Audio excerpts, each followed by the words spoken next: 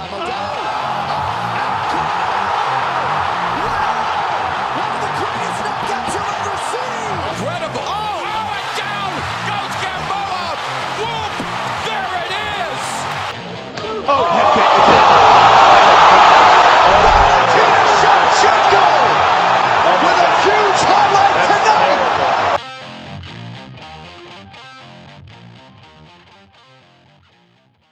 What up, Brawlers? Welcome back to Throwing Hands, episode 6, where Daniel and I will be reviewing UFC 249. Daniel, how are we doing? I'm doing great. How are you? I'm fantastic. I can't wait for Saturday. So we're just going to jump right into it. Jeremy Stephens versus Calvin Kattar. These two guys were born on the same day, May 26th, 2 years apart. So what do you have on Stephens' fighting style for me? Jeremy Stephens, it's an interesting thing because he's been around for a while, and he's I wouldn't say in terms of fighting style, but something I saw pointed out earlier this week was that he's sort of become the Donald Cerrone of the featherweight division, kind of that gatekeeper into the top 5 of that division ranking, and he's been really facing off with some pretty good guys, and has, as I said, been that gatekeeper into contention at featherweight. But he's the type of guy that if he can just get one clean shot in on his opponent, in this case Calvin Kattar, he's putting another W in his win column. Yeah, I would definitely have to agree with that.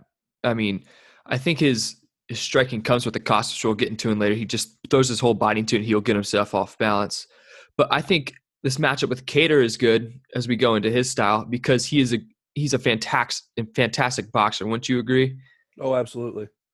Yeah, his striking is so precise, and it just seems like he thinks out every move when he goes through it. And his I can't think of the word, but he has some Muay Thai background under his belt, which really helps him with his elbows in the clinch. So, what do you think the keys to Stephens' victory is on this one? I think he's just, in terms of his style, he's just gonna have to stand and fight with Kattar. I mean, what we've seen in the past with Calvin Kattar is with, especially when he squared off with Magomed Sharipov, that in that case his opponent was trying to kind of keep things moving, keep him on his toes, stay on his feet a little bit, and I don't think Jeremy Stephens is going to do that. I think if he can take some shots from Kattar, and as you said, kind of get leaned in close, and again just get that one clean shot in, that's probably the best path for him to win this one. Yeah, I tend to agree, and I think he does throw hard punches, which throws him off balance. Whenever he throws that right hook or right jab really hard, his right foot comes off the ground. And with Kattar's incredible boxing ability, I think that could be a problem because if he just gets Kattar just gets one uppercut or one nice jab to the head, he's just going to get thrown off balance and taken to the ground. How do you think Kattar will win this fight? I think you just kind of laid it out. Is he's got to sucker Stephens into trying to go for that big shot to finish it, and just catching clean with really some outstanding technique that he's shown in the past. And whether he finishes it on the ground or whatever happens, I think I would probably take Kattar in this fight solely because he's a little bit more versatile than Stephens, a little bit more technically sound, and I think that's going to be the key. Yeah, I definitely agree with that there. And I think he needs to watch out for knees because Stephens is such a creative striker, and when he gets into his zone, he throws everything. He throws the whole kitchen sink at you. So I think for my prediction with this fight, I have Calvin Kattar too. I think he will sucker Stephens into some off-balance punches, and I think his precise boxing, which will help him keep distance, will keep him in this match. I have him winning the decision personally. So we're gonna go on to another very big fight. This could have some implications in it. Ngannou versus Rozenstruik. What do you have on Ngannou's style? I love Francis Ngannou just because he's a huge guy that can put you down, sometimes not even with the full power that he's got in his hands. He's the kind of guy that, I mean, we saw it against Cain Velasquez. He can do some serious damage and doesn't need a lot of time or a lot of space to do it. He's one of the most powerful athletes we've ever seen in the UFC. And personally, he's one of my favorite guys I've ever seen go in the octagon. Yeah, definitely with Ngannou, his striking is definitely his strong. So you never really see him take a fight to the ground too often. he did have a Kimura on, I can't remember who, but he has a very sneaky submission game, and his kicks are so powerful and quick you can't really avoid them too much. And he also has great recovery, and he also eats the kicks, which is very important against especially this guy Rosenstrike, who's a kickboxer. What you got on Rosenstrike? That's really kind of what sums it up for him. Like you just said, he's a kickboxer. He can throw a lot of strikes, and he's pretty good at that. But the thing that interests me the most in this fight, we can talk about this a little bit. For the most part, in terms of size, he really matches up well with Ngannou, which could be an interesting thing because a lot of times when we've seen Ngannou have trouble, it's guys that do match up with him size-wise. I mean, he lost to Derek Lewis at 226, and they're pretty well the same size in terms of mass. So this is going to be two big boys throwing a lot of bombs at each other, and I'm really excited for it. Yeah, and I think with Rosenstrike, he people say, oh, Ngannou is extremely powerful. This dude has power behind his punches. Yes. He knocked out, Overeem's 38, and he probably has no brain matter left in his head. But when he throws a punch, he lets his guard down, and he throws his elbow behind him, which puts more power into his punch. And I think he had 4 stoppage wins in 11 months. Yeah, he's absolutely insane. I think with his refined kickboxing, he'll definitely give Ngannou a problem. So what do you think Ngannou's keys to the victory are? I think it's the keys that we see in every Francis Ngannou fight. It's don't get taken to the ground early and just try to land the big right. And I really think that's all you really need to think about with him, just because of how dominant he's proven to be when he can stick to the game plan. Yeah, definitely. And he has to use that reach to his advantage. He has a 5-inch reach advantage, and he also has a 3-inch leg reach advantage. So if he can definitely keep the distance on Rosenstrike. And he does have problems with refined striking, as you noticed in the Stipe Miocic fights. Yeah, Stipe's not a kickboxer or anything, but he's just worked on that craft so long. Yeah. He just knows how to throw the punch. And if he doesn't get taken to the ground, he definitely has a great chance of getting into this fight. And I don't see that fight going to the ground that much because they're both stand-up fighters. And he's got to keep his feet, and he cannot get backed up against this dude. Yeah. So what are the keys for Rosenstrike? I think the thing with Rosenstrike is you've got to keep Ngannou on his toes, and you got to stay away from the right hand. That's the thing. Again, like you said, Rosenstrike's not much of a ground guy either. These two have had 24 career combined wins. 23 of them have been some sort of stoppage. And I think Rosenstrike, because he has that reach disadvantage, is going to have to get in tighter a little bit, which is going to be a disadvantage when it comes to avoiding that big hand from Ngannou. But if he can get in close enough to where he can kind of start to chop Ngannou down, he's 6'4" and well built. But anybody starts taking kicks to the legs, they're going to start going down a little bit. If he can kind of chop Ngannou down somewhat and then kind of pepper him with strikes at some point, I think that's probably the best way for him to get a win here. I think that's definitely so, and I think he's got to keep a high guard in this fight because he cannot let Ngannou come in with that right hook or right jab to the chin. And he likes to eat his strikes like he did against Overeem. He likes to eat the strikes. He can't do this against Ngannou. Absolutely not. He's the best striker since, honestly, Overeem in the heavyweight division. Well, juiced up Overeem, and he's got to strike smart. He's got to use his very refined kickboxing background in this fight. And I think if he does that, he can definitely win. So what are the predictions here? This is such an interesting fight because I love both of these guys so much. But the way that Ngannou has looked in his last couple fights, I've got to roll with him, as I think he's kind of the next guy pushing up to get another title shot. Yeah, I would definitely. I think Ngannou will win this fight, but it won't come easy like a lot of people are thinking. Rosenstrike is, like I said, his skill is so refined that he can just use it anywhere. Yeah.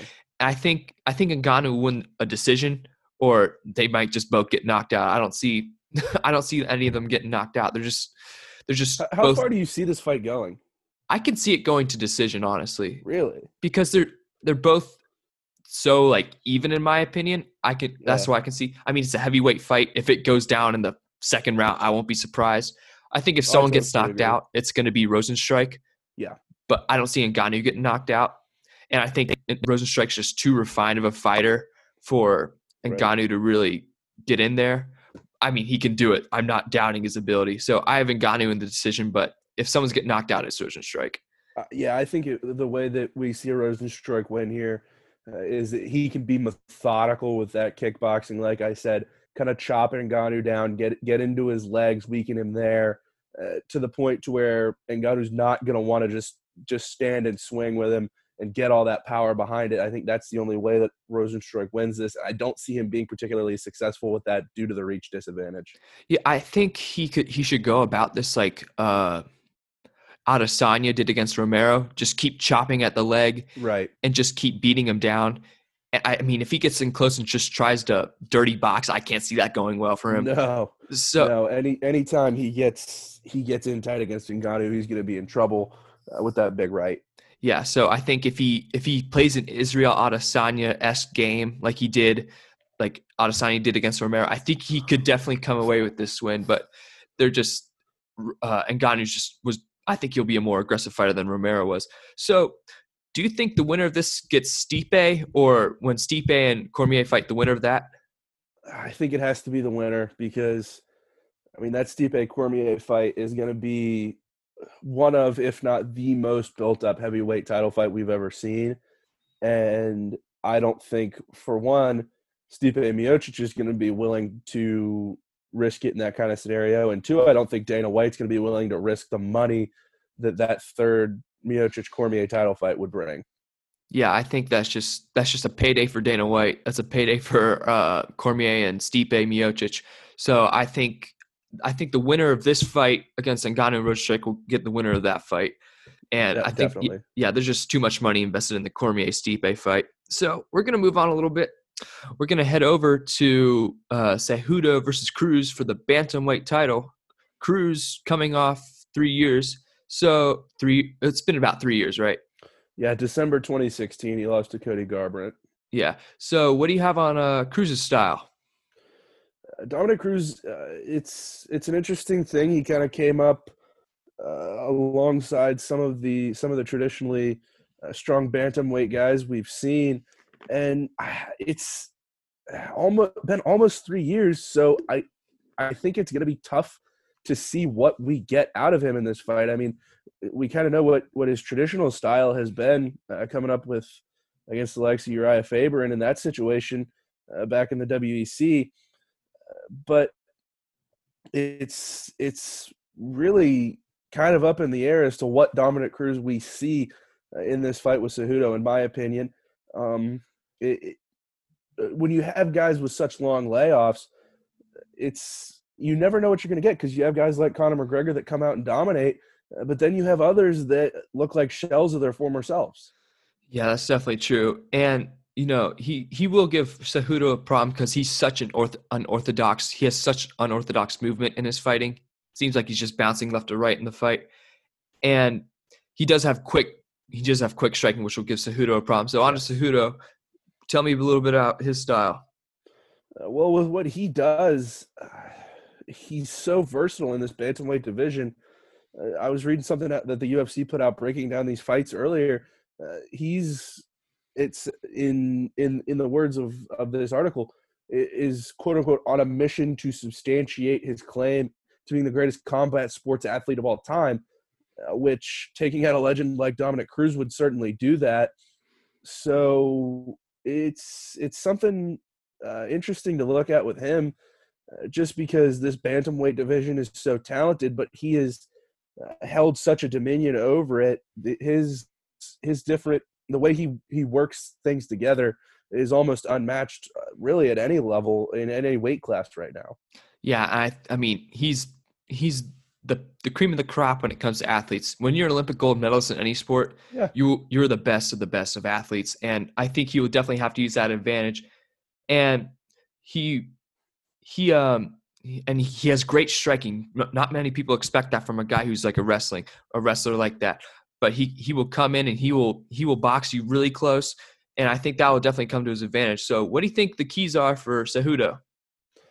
For Cejudo, I think he needs to get after Cruz early. Again, Cruz can do all the training he wants, but until he gets back into into the octagon again for the first time in almost 3 years, like we said, he's not going to really have a full awareness of really what's going on around him. So I think Cejudo's got to jump on him early, and I think if he can get on the attack really quickly, then this one could be finished early. Yeah, I think one of his keys is do not let the fight go to decision, because Cruz has won a lot of fights in decision, and I think he needs to get Cruz to the ground and use his wrestling, because Yes. Cruz is just too talented of a striker to keep on the feet. And I think Cruz had a lot of problem with Cody Garbrandt, because whenever Garbrandt took him to the ground, he couldn't use his striking that much. So I think Right. if Cejudo uses his ground game, I think he could definitely win the fight. So we're going to go to Cruz's keys. What do you think he needs to do to win this fight? I think kind of what we just talked about. He needs to do the opposite of it. He needs to get it to a decision. His stamina again is going to be something to watch, because he hasn't fought in the octagon in 3 years. So I feel like I'm a broken record saying that over and over again, but that really is the story of this fight on Cruz's side. We don't know what we're going to get out of him, but he's going to need to keep his conditioning up. He's going to need to have that stamina and to probably go to the end of the fight. So I think Cruz's best shot is to take it to decision and just keep Cejudo on his heels, so he can't really get a good shot in to get him down to the ground. And Cruz, if he can stay on his feet and still be able to avoid Cejudo enough to get some solid strikes, and that's the best way, in my opinion. I definitely agree with that. And I think he definitely needs to keep it standing, and he needs to use his reach advantage. He's a whole full 4 inches taller than Cejudo, if I'm not mistaken. And that reach advantage is huge, especially in that division where people are usually fairly small. And he has to use his comeback mentality that he's always had, coming back after injury, and then with this, after this layoff after Garbrandt. And he needs to shake off that ring rust. He doesn't think it is, but it's not like he's 28 going on 30. He's 35 now. He's not in the prime of his career, at least we think, unless he drank from the fountain of youth somehow. And I think he's got to use his movement to create angles on Cejudo, so keep Cejudo on his toes. And if he uses his movement to create angles, land a jab here and there, he'll win this fight in the decision. So what are your predictions for this fight? I'm going with Cejudo. He's the younger, more energetic, and honestly, at this point, even though they call Dominick Cruz the Dominator, he's the more dominant fighter in the bantamweight division right now. There's so much talent, as I said earlier, in that division, but Cejudo's really kind of been on top of it for a little while now, and I think he can use that wrestling, and I think honestly a little bit of it may be to his advantage. He's only 5'4". I think he can kind of get in close on Cruz while avoiding some of those bigger strikes, get him down to the ground, and finish this one, I think, sometime before it goes to decision. Yeah, I was basically going to say the same thing as you. If he gets it to the ground, I think it's over. And definitely with his small size, you can create leverage with the wrestling, get him to the ground. So I have Cejudo winning by knockout. All right, to the main event, the interim lightweight title. We got Tony Ferguson versus Justin Gaethje. What do you have on Tony Ferguson's style? He's just such an outstanding striker.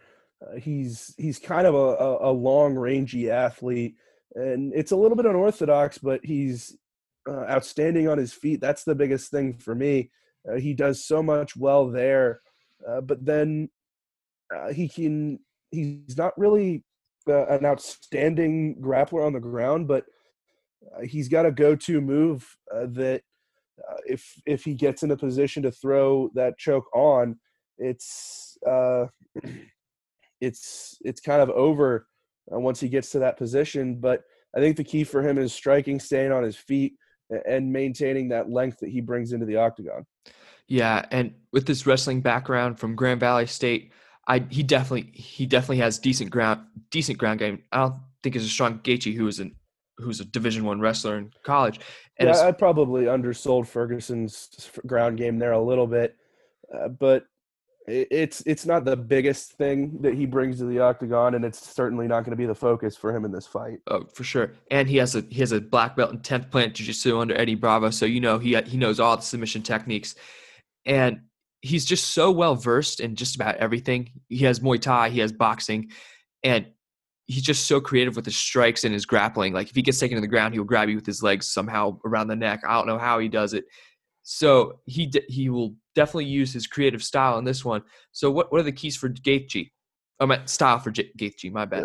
Well, like you said, he's such an elite wrestler, and that's going to be the biggest thing for me. I think, as we've said, Tony Ferguson, even at 36, is still pretty good on the ground.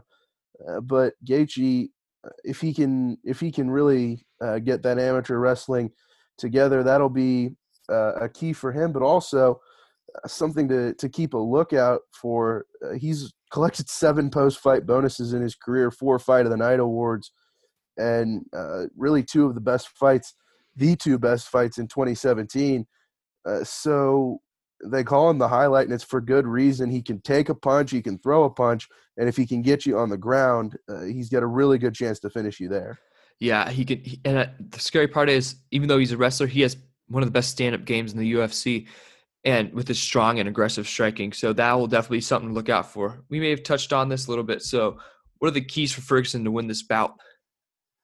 I think he's got to maintain some distance between him and Gaethje, just based on how he likes to use his striking game.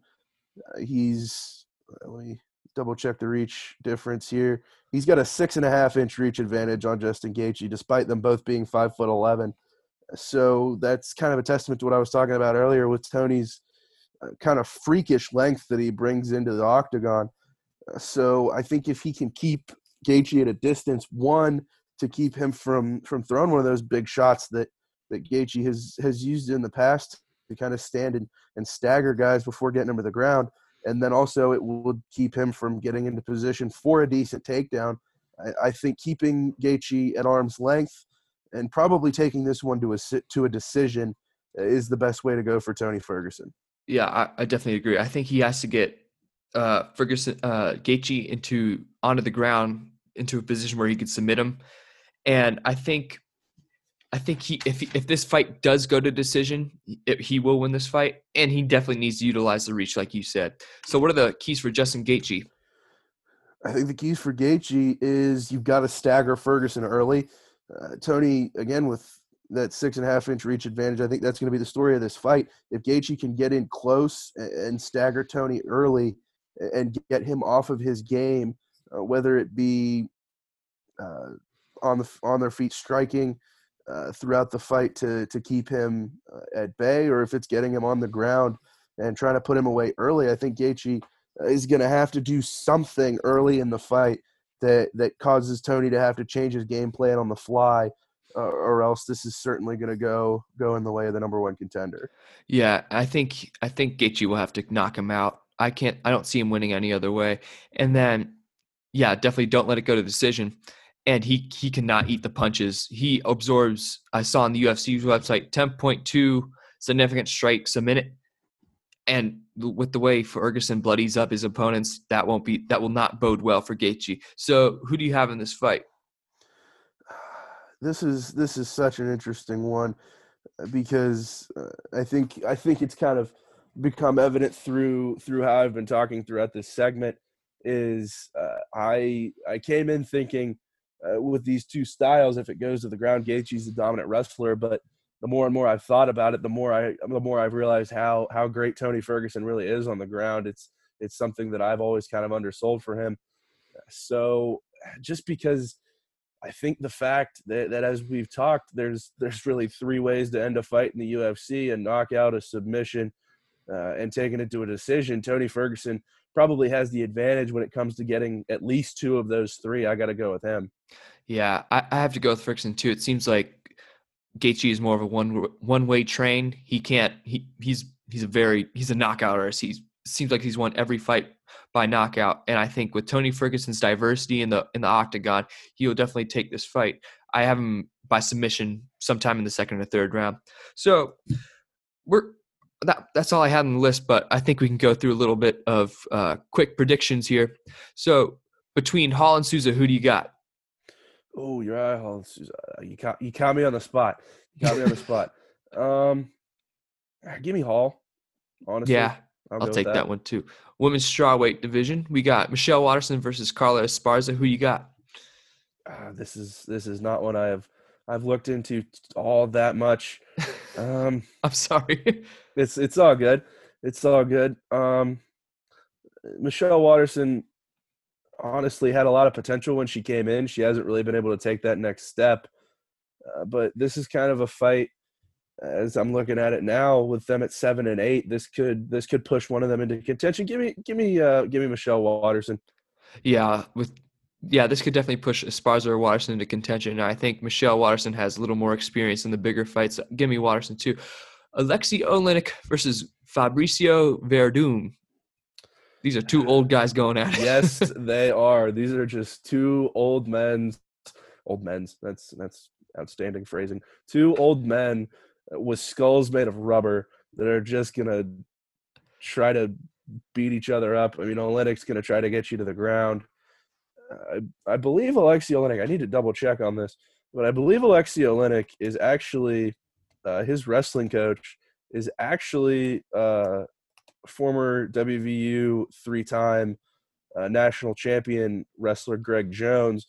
So if that is the case, I'm going to go with Alexei Oleinik solely for that fact. Yeah, I would have to go with Oleinik too. He fought in Brazil, I think, a couple months ago, if I'm not mistaken. He's a submission artist. He's won 46 of his 58 wins by submission. And I mean, I think if any of these guys get punched in the head, they're just going down. These guys have no brain matter left in their head. So I got if Oleinik gets you to the ground, it's over. Yeah, I got Oleinik. And so definitely the main event on this preliminary card, for lack of a better term. I would like to clarify. I was incorrect sure. with my statement about Greg Jones. I still think Alexei Oleinik's going to win this thing. Shout out Greg Jones, though. Yeah, all right. So the main event of the prelim card, we got Cerrone versus Anthony Pettis, 2 or 3? It's 2, right? Ooh, I'll take a quick look. Yeah, that is. I think it's the second one. They haven't fought in a hot minute, though. Yeah, January 2013. Yeah. Yeah, this is their second fight. So who you got in this one? I feel like Cowboy Cerrone's almost fighting for his career at this point after dropping three in a row. Pettis has had a weird last couple years, bouncing back and forth between lightweight and welterweight. I think this is going to be a really good fight between a couple really experienced guys, but we've seen Donald Cerrone just keeps coming and coming and coming, and in a situation where, like I said, he may be fighting to keep his career alive, I see him taking this one. Yeah, I don't know. This is a tough one for me because Donald Cerrone's definitely been on the downward side of the mountain here, and with Pettis, he's old. He's getting old, but he's still a lot younger than Cerrone. And I don't think Cerrone has any, like I've said, much brain left in his head. I think one good head kick from Pettis will definitely do it for Cerrone. But I'll take Cerrone in this one. He's fighting for his career, and he's only ever had one title shot in his career. And I think he really just wants to try to get back up there. I don't see it happening. I mean, he just got destroyed by Conor 4 months ago, and Conor was out for about a year and a half. I don't see it boding well for either of them, but I have Cerrone winning this. So we didn't cover one. We didn't cover one main event, but we have Greg Hardy versus Yorgan De Castro. Who do you have in this one? The whole Greg Hardy situation, with him coming up through the Contender Series, and then there's been so much controversy both in and out of the octagon with him. I think as quickly as he has been pushed, he's been kind of humbled, especially after he dropped that fight to Volkov.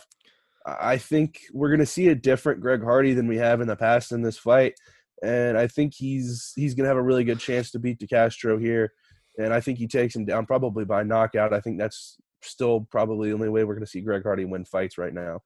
Yeah, I have Hardy in this one. He was an all-pro in the NFL. He's just a freak athlete when it comes to it. He had 15 sacks one year. He's quick. And I have Greg Hardy just based off his pure athleticism. You and I were talking earlier. He's basically a Brendan Schaub with his just freak athleticism. Yeah. And that's what really carries him in fights. So I don't see Yorgan De Castro really getting much head game on this in this fight. I'm definitely taking Hardy with the KO.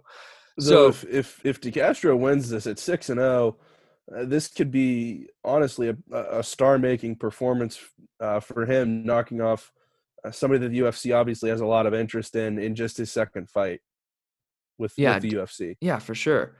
And then I think whoever wins this fight will definitely be bolstered into the top 15 with this fight. Easily. Yeah. So I don't ever see any of these guys really contending for a title unless Greg Hardy makes some sort of magical run, or probably not, or Yorgan De Castro. But these guys will definitely be ranked. One of them, the winner, will definitely be ranked after this fight. So, final thoughts. You got anything else on this? Nothing really comes to mind. I mean, we got a lot of UFC action coming up soon, so I'm sure we will be back not long from now to get some preview action. Oh, yeah, for sure. So we'll be back with the review. Then soon after that, we'll be back for a preview with the fight nights between Walt Harris and Overeem. Who's the other one? I can't remember. Oh, neither can I. It's not a fight. Is it Smith? I can't remember his name. It's the dude whose house got broken into. This is great radio. One moment, please. Events, UFC events, upcoming events. Looking at the schedule. Smith versus Teixeira. Smith Teixeira. Yeah, we got some good fights on that 13th. One.